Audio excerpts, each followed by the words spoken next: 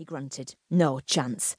Let's just get the fuck out of here before we get caught." Part 1. Chapter 1. Ellie Fisher's train was idling at the platform, and she heard its heavy doors slamming shut as she raced across the metal footbridge and clattered down the steps at the far side. Letting out a wail of frustration when it began to slide smoothly away before she reached the bottom, she paused to catch her breath before continuing on down, cursing her boss with every step for making her stay behind to file some invoices. It wasn't even her job to deal with the stupid invoices, but the girl whose job it was had pulled a sickie today, and the other two girls who shared the office had disappeared as soon as the clock hit 5:30, so she'd been a sitting duck. Dismayed to see that she had a 30-minute wait for the next train when she checked the electronic timetable above the shuttered coffee shop door, Ellie reached into her handbag for a phone as she heard it ping. There was a message from her husband, Matt, on the screen, reminding her to pick up a couple of bottles of wine on the way home. She contemplated calling him to let him know she was going to be late, but immediately changed her mind. He was going to be mad enough without pre-warning him and giving him time to stew on it. A train whizzed by on the opposite side of the tracks, leaving an icy gust of wind in its wake that snatched the hair off Ellie's shoulders. Shivering, she pulled her collar up around her chin and gazed out over the tracks. The nights were drawing in much earlier as autumn gave way to winter, and the sky was already a stormy slate grey. Unnerved by the deepening shadows, she was toying with the idea of heading out onto the road to catch a bus instead, when she heard footsteps on the bridge. Glancing up, she frowned when she saw a hooded figure in dark clothes climbing over the barrier rail. The ghostly wail of a train horn in the distance reached her as she watched the figure find its footing on the narrow ledge that ran along the outside of the bridge, and the hairs on the back of her neck bristled as she instinctively guessed what was about to happen. Heart in her mouth, she looked around for a guard or even a cleaner, but the station was deserted.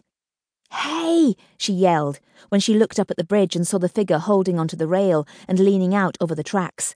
"What are you doing? Get down from there!" Her words were whisked away by the wind, and the figure didn't look round. Panicking, Ellie fumbled her phone back out of her bag and dialed 999 as she ran toward the steps. "Police!" she spluttered when her call was answered. "I'm at Long Lane train station, and someone's just climbed over the railing on the bridge. I think they're going to jump."